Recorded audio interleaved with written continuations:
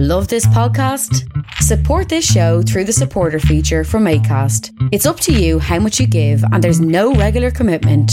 Just hit the link in the show description to support now.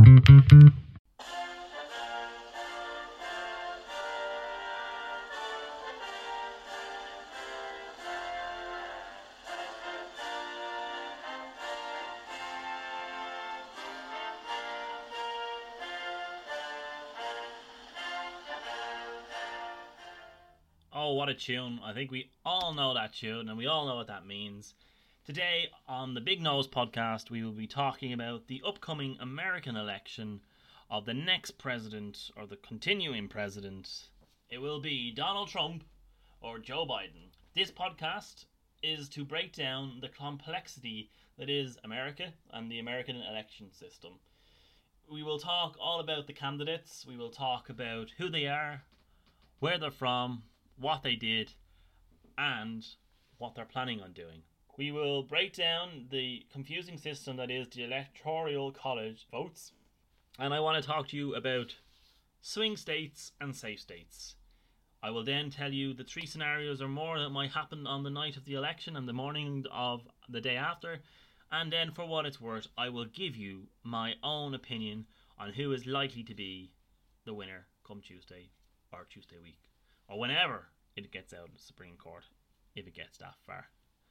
So, without further ado, let's look at the candidates this year. We have Donald Trump. Let's have a look at what age he is. He will be 74 at the day of polling day. 74 years of age and still going. Fair play to him. For a man who is basically a businessman, he has real estate, he has golf courses, he has been developing hotels, casinos, in America and right around the world. And, you know, that's his first and foremost what we know him for. We also know him for his TV and movie personality appearances. Obviously, the frontman on program The Apprentice. We had Alan Sugar, or Lord Sugar, as it developed into here over in Ireland and in the UK. And now we have Donald Trump over there, and now all of a sudden he's president. He obviously has starred in movies. We have seen him in Home Alone, amongst others. Funnily enough, has a degree in economics. Funnily enough, I wonder why I said that. He's a man who is known for The Art of the Deal. That's the book he published, and that is how he has become so prominent in all of our lives. He is the son of a Scottish immigrant into America. His mother came over from Tongue, I think it was, and they were raised in, I think, New York City. He's been married 3 times. He was married and had 3 children with his first wife, divorced and got married again for a few years, and in that few years he was married for the second time. He had 1 child, and with his current wife and the First Lady Melania, he has married and has 1 son, Donald Jr. No, not really Donald Jr., but, you know, basically looks like him, which you would expect being the father of the child. So that's Donald Trump. That's kind of a small, quick-fire bibliography biography of who he is. Now let's look at the Democratic nomination or candidate for the role of president for the next term of 4 years. Joe Biden, a seasoned politician, you would say. Vice president with Barack Obama, I suppose, best known for that in more recent years, from 2008 to 2016. As I said, a seasoned professional politician. 78 this month. I think it's the 20th of November, so happy birthday, Joe Biden, for then. He was a graduate of law. He joined the Democrats in 1970, so 50 years nearly on the road in public office. He was married in 1966 to a beautiful woman called Nelia. They had 3 kids together, but unfortunately and tragically, I suppose, just before Christmas in 1972, their family was involved in a car accident which unfortunately took the lives of his wife and his daughter. Joe then later married in 1977 his wife, since then Jillian, or Jill as we all know, and they have 1 child together. He, as I said, he is a seasoned politician. He is senator for Delaware from 1973 to 2009, to which when he became at his inauguration speech or inauguration with Barack Obama, he became vice president, so then had to give up the seat as senator. So that's kind of a little biography of him. So that's the 2 candidates. That's what he are. Trump, obviously, for the Republican Party. Joe Biden for the Democratic Party. As we know, we have Pence with Trump and we have Harris with Biden, and that's what they're standing on in terms of their life experience. So you would say Trump is the businessman. He has been a politician for no more than 4 years, realistically, a seasoned campaigner. Biden, a seasoned politician and very much knowing the system that he's working in. So let's see if we think he will win. I suppose looking at their record in terms of their political career, Trump's tenure of the presidential office has been, somewhat based on putting America first as he campaigned, or making America great again. It was all about building the wall, I suppose, on the most southern front with Mexico. Let's be honest, that wall, it hasn't been finished. It is making very much slow progress, and a lot of that has caused him to lose a lot of goodwill in the southern states. He was coming in and he wanted to eliminate federal regulation, and he has had some success in terms of the dismantling of the environmental regulations that were put in place in previous administrations, but he did fail to repeal the Affordable Care Act, which was brought under Barack Obama's tenure as in the office of president. Looking else, what else has he done? I suppose COVID-19. We can't really not mention COVID-19 when you mention Trump. The amount of deaths that have happened while he was dealing with this pandemic will ultimately, I think, define his first 4 years as president of America. Whether or not he goes on to become president for another 4 years, I still think this will be something that basically he will be accompanied by. Of course, he's been impeached by the House of Representatives regarding a lot of investigations into how he became president, for want of a better description, without getting slanderous. But he has had some success, I suppose. He has had the ability to make the bench, or the judges in America's courts, more conservative, and as recent as a couple of weeks ago in the Supreme Court, the latest nominee has gone in there. So he has had some success. He has been very much a polarizing influence in America. He has identified his core voters, and he has basically plumosed them, as we would say in Ireland.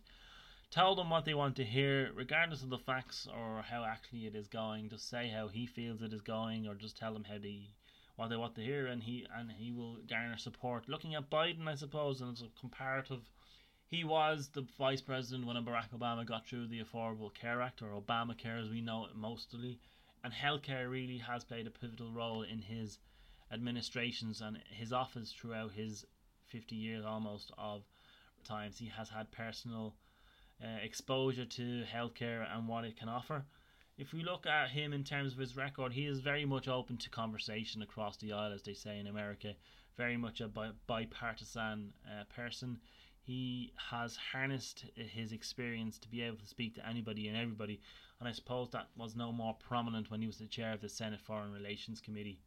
He is very much about having conversations, using diplomacy across America and across the world in terms of putting America in a position of power, and he won't step away from it. So in that 50 years, he's built up a reputation for being a person of the people. He is very much able to have difficult conversations, but also bring along people with him. That's the two candidates, and that's what they're fighting for, and on the basis of what they're fighting for. And obviously they're not working within a vacuum, but I suppose in terms of how you become president, that's the difficulty. First and foremost, obviously you need to have a party. Now, I know people will be shouting at this and saying, oh, there's independence, and I'm sure there is independence, but none of them have ever become or have ever come close realistically to become president of America. So first and foremost, you need to either be the incumbent, as in the situation with Donald Trump, and then you have to either then be elected from the opposition's party in terms of getting the nomination from that party, and that can be a long practice state, as we've seen with the Democrats in the last maybe year, in terms of putting the amount of people that they put forward, the amount of people that stood up and wanted to become their nomination. So to become the president, it is a very easy on paper system. What you need to do is to win 270 or more of the electoral college votes. Now, what the hell, you're screaming at the radio or at your earphones or at me. What are electoral college votes? Well, basically there are 538 electors, or people who represent each state, who basically vote on behalf of the people in their state. So how do you come up with the number 538? Well, doing a bit of research, I'm breaking it down into this. So each state has representatives. These representatives are based on the population of each state. So depending on how many people you have, you get that many, a proportion of that is represented in the House of Representatives. So there's 435 representatives in the House of Representatives, which represent the population of America, which is broken down into different states. So depending on the population in your state, you'll have more or less representatives. For example, in California, a heavily populated state, there are 55, I believe, electoral votes. Each state in America gets 2 senators. 50 states, that's 100 senators, that's 100 more electoral voters. And finally, you have 3 electors from the District of Columbia. Adding them all up on the back of an envelope, you get 538. So, if you get 270 or more, you become the President of the United States of America. You may get more than 50% of the popular vote, that's all the votes combined together across the 50 states of America, and still not become president. This has happened as recent as the last 2 presidents of America who have happened to be Republicans. So Donald Trump in 2016 beat Hillary Clinton when he got less than she did in the popular vote. And as we all remember, Al Gore got the popular vote in 2004, actually, wasn't it? 2004. God almighty. 2004, and he still lost to George W. Bush, and we remember how close that was because that went on for a while. I think it was a week afterwards. We were all talking about Florida and the importance of Florida. So that's it in simple terms. So you're looking at me and saying, okay, then how did you come up with 538 electors? That's how you came up with it. How long has this been in place? This has been in place since 1964. How did they come up with that number? Okay, so basically they come up with that number through populations. They break the population down in each state, and that's how many representatives you get. And it's that simple. So in terms of how that represents in terms of becoming president, obviously you want to win the states that have the higher level of electoral votes. Correct. But some states are more important than others. So for example, California has 55, so everybody wants to win that. But for a lot of people, California is going to be a safe state. California generally is more open, expansive, liberal, and generally votes Democratic. And the same with New York. So what you'll find is then that we will be focusing on safe states and swing states. Now, before we get on to what safe states are and swing states are, it's one more important thing to point out, that to make it simple for a lot of people who might not be familiar with the electoral college vote system, I look at it like this. For example, in California again, there might be 50 people. So there's 50 million votes up for grabs. If you win that state by 1 vote, you get in your kitty the 55 electoral votes. Basically, it's an adding up process. If you can add up states or win states with the most electoral votes and then add them all up, you will win the election. So you have to win basically mini elections within the larger election. And that's all you have to do. So you need to be strategic. You need to be aware of where the votes are, where you can and where you can't win. And this is where it comes into the phrase, and we'll move on to it now, what swing states are and safe states are. So safe states are states that are known to vote the same way year on year, election on election. They have had senators from the Republican Party for years. They've had representatives from the Republican Party for years. They have had red for year after year after year after year. And they are not likely to change anytime soon. So why would you bother as a campaigner going to that state? 1, if you are a Republican, or 2, if you're a Democrat. If you know a state's not going to go the way you want it to go, what's the point of investing money, time and energy that can be best spent in other states where there's more likely to be a sway or a swing? Same way you wouldn't go to a state if you were a Democrat and you were likely to win that state. So New York, California are very less likely to get visits from challengers or the president when they know that state is going to be the way it goes. So that's what safe states are. States that candidates or presidents don't go to because they know what way they're likely to vote, and they've always voted Democrat or they've always voted Republican. And there's no need to waste time, waste money that can be best channeled into areas where there is likely to be a swing or there's votes up for grabs. And this brings us on to the crux of what swing states are. Swing states change year on year or election on election for a number of reasons. The population may have changed, so therefore the number of electors that they get has changed. This year you would be forgiven for thinking that there is more than normal in terms of swing states, but that's a representative of how close this actual race is. There is about, I would say, between 9 and 10 states of the 50 states of America that are up for grabs between Trump and Biden.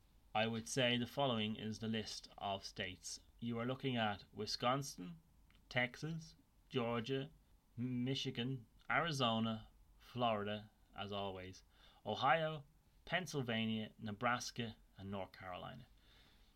If you look at the news in the coming days up to the election, you will see these candidates and the president going to these states over and over again. For example, last night I believe Trump did, I think, 4 or 5 visits in Pennsylvania alone, and more campaigning in Pennsylvania alone than any other state so far. If you look at Florida, for example, with 29 college votes, in previous elections, I think it was the last election between Clinton and Trump and Clinton, between the two of them, visited parts of Florida 35 and 36 times respectively, whereas they may not have gone to the likes of Alaska, for example, more than twice, if at all. So this is why I want to break down the swing states. So I mentioned Florida, Arizona, Michigan, Nebraska, Pennsylvania, Texas, Georgia, Ohio, Wisconsin, and North Carolina. If we take all their electoral votes, it adds up to 178 electoral votes. So if you remember, I said you need 270 electoral votes to become president. So if you win those, 2, 4, 6, 8, 10 states, you are 66% of the way to getting that 270, even though it's only 20% of the states of America.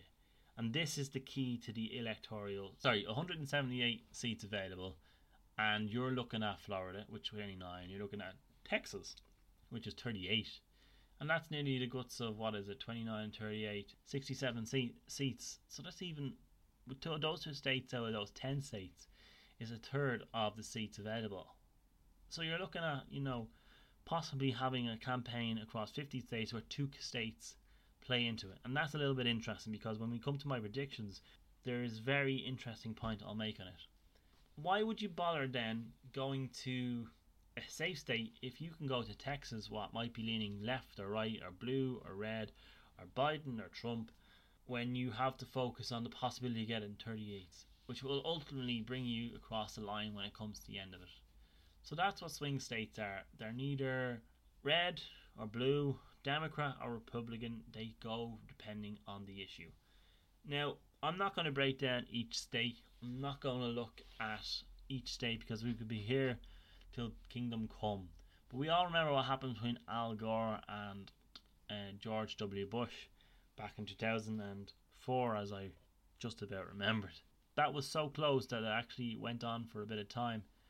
29 seats is a lot of seats. It's 10%. It's just over 10% of the seats needed. So one state representing just over 10% of what you need. That's a no-brainer. That's why you fight for that. Texas again. So if you look at Texas, California, and Florida, and you add them all up, 55, 29, and 38, you have the guts of 110. That's serious. That is serious seats. and then you add in the ones that you already have safe or you're pretty sure that will go your way. Like, you're on to serious numbers. Okay, it might be 3 states out of 50, but this is how it works. And you know, there has been a number of conversations over the years in terms of trying to change this, but it just hasn't come to fruition, and I don't think it will come to fruition for the next few years. And that's how you become president of America.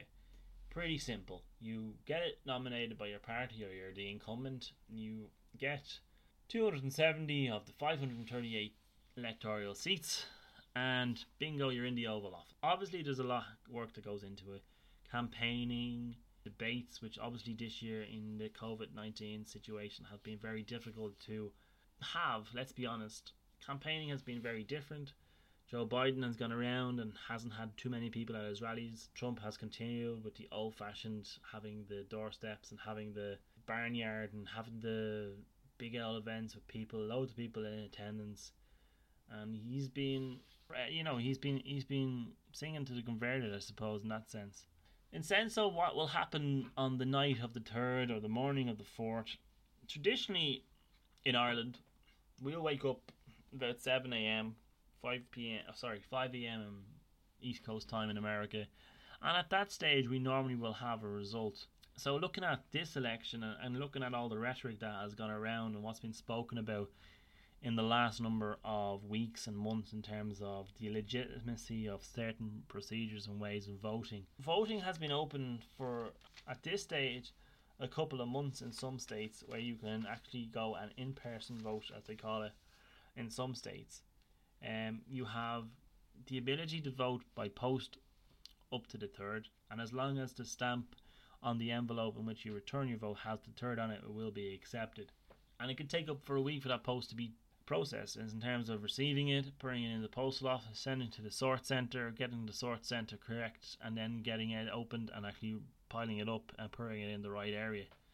So you're looking at a possibility in the COVID time, when people aren't trying to get out as much, that we could have a delay in declaring, which obviously from an economic point of view is uncertain, and uncertainty can negatively affect an economy, and America's economy is very susceptible to the negative impacts such as this. So they will be conscious on the night of the 3rd and the morning of the 4th that this won't happen. The first scenario would be that Trump is a clear winner, that he gets over the 270 by a large margin. He might be get onwards for 290, 300. And the votes have been coming in, and there's been a trend, and there's been an acceptance by the Democrats that maybe they haven't done enough, which, looking at the way they've campaigned, there is a possibility that they haven't done as much as they probably should have done, and the approach to campaigning has been, while in line with public and health recommendations, might not be how they get across the line, and they might look back at this and say, okay, we did it wrong. But there's in the first scenario, there's a clear win for Trump. Trump will obviously jump on that fairly quickly. He will call it out fairly early on. He will use phrases like "it's been a great night," and that he called it, obviously, because he knew all along that he was going to win quite clearly. In scenario 2, you're looking at a possibility of a clear Biden win, and I think people have suggested, regardless of whether Biden wins by a little bit or a lot, Trump will still argue it. But I think if we get into the scenario where the votes are coming in from the East Coast early doors and the South is also going blue or going Biden, there has to be an acceptance amongst the Republican Party as a whole, and then obviously as the candidate, that this isn't going the way that they were hoping for it to go, and that it might be a case for the best will in the world, with the best will in the world, and as sad as it might be for the Republican Party, that they haven't done enough. The mood has changed in the country, and that they want the Democratic leadership. As long as it's clear, and I'm saying the 300 mark is quite important to make it as clear as possible, because as I said, the electoral system, one place going your way and are not going your way, for the sake of 38 electoral votes in Texas, which at the moment is looking like a swing state, is actually, if you actually double it, is how it will affect it. Because if you're all of a sudden on 300 and you have Texas in that 300, if you remove Texas, all of a sudden you're on 260 and your opponent is on 260. So it's important to look at it from that point of view. And then the third, and probably the most difficult and most worrying scenario, I would say, is a dead heat where there's no clear winner. And probably this is what will come to fruition, that there is no clear winner. Things are too tight to call in each state on a first level, so you can't actually call the electoral votes. And then secondly, on a national level, when the electoral votes are all added up, that it's too close. So therefore you get into a protracted situation where the incumbent will have to stay in office for reasons of national security, for continuation of stability within the economy, and for national unrest. Because let's be honest, guys, America is in a situation where there's a lot of upheaval in society. There's the pandemic, there's the Black Lives Matter movement, there's a lot of social unrest, and any more instability within that environment will only cause further negativity to occur. And I think for that to happen, we will be looking at a scenario where we could be ending up in court. We could have an Al Gore, George Bush system scenario where we don't have an answer for a number of days, if not weeks, and that will be very, very unfortunate. Now, I'm looking into my crystal ball, and I have been doing a little bit of research, and I've been looking at different states. I am calling it a win for Joe Biden, and a significant win with upwards of 300 plus, between 300 and 320 seats, electoral votes. I think he will get 307 if I'm being actually precise about it. I think he will win Florida, and I think he'll win Pennsylvania, and I think those two states will be the ones that are key to watch in this election. I hope that if he was to win, that it is a clear and free transfer of power, let's say, and that Trump accepts the defeat and moves on. I am hoping for a clear win. Whether it's for Trump or whether for Biden, clarity is very important. Not just for America, but for the world as a wider, because at the moment there's enough going on without any additional instability. So that's it, guys. That's my look at the American election, upcoming election on November 3rd. I wish both candidates the very best of luck. I hope I've explained their electoral system as clear as I can. I hope I've made it as simple and understandable as possible. I am appreciative of the fact that it is a convoluted way to get a president. If it was a case of one vote per person, and the person with the most votes wins, I think we all accept that would be a better way. But it's not the way, and America will do as America wants, as we all know. Thanks for listening. Find me on all the normal platforms in terms of this podcast. Follow me on Instagram, The Big Nose Podcaster, and I look forward to having you back here next week with a new episode of The Big Nose. Thanks for listening. Take care. Goodbye.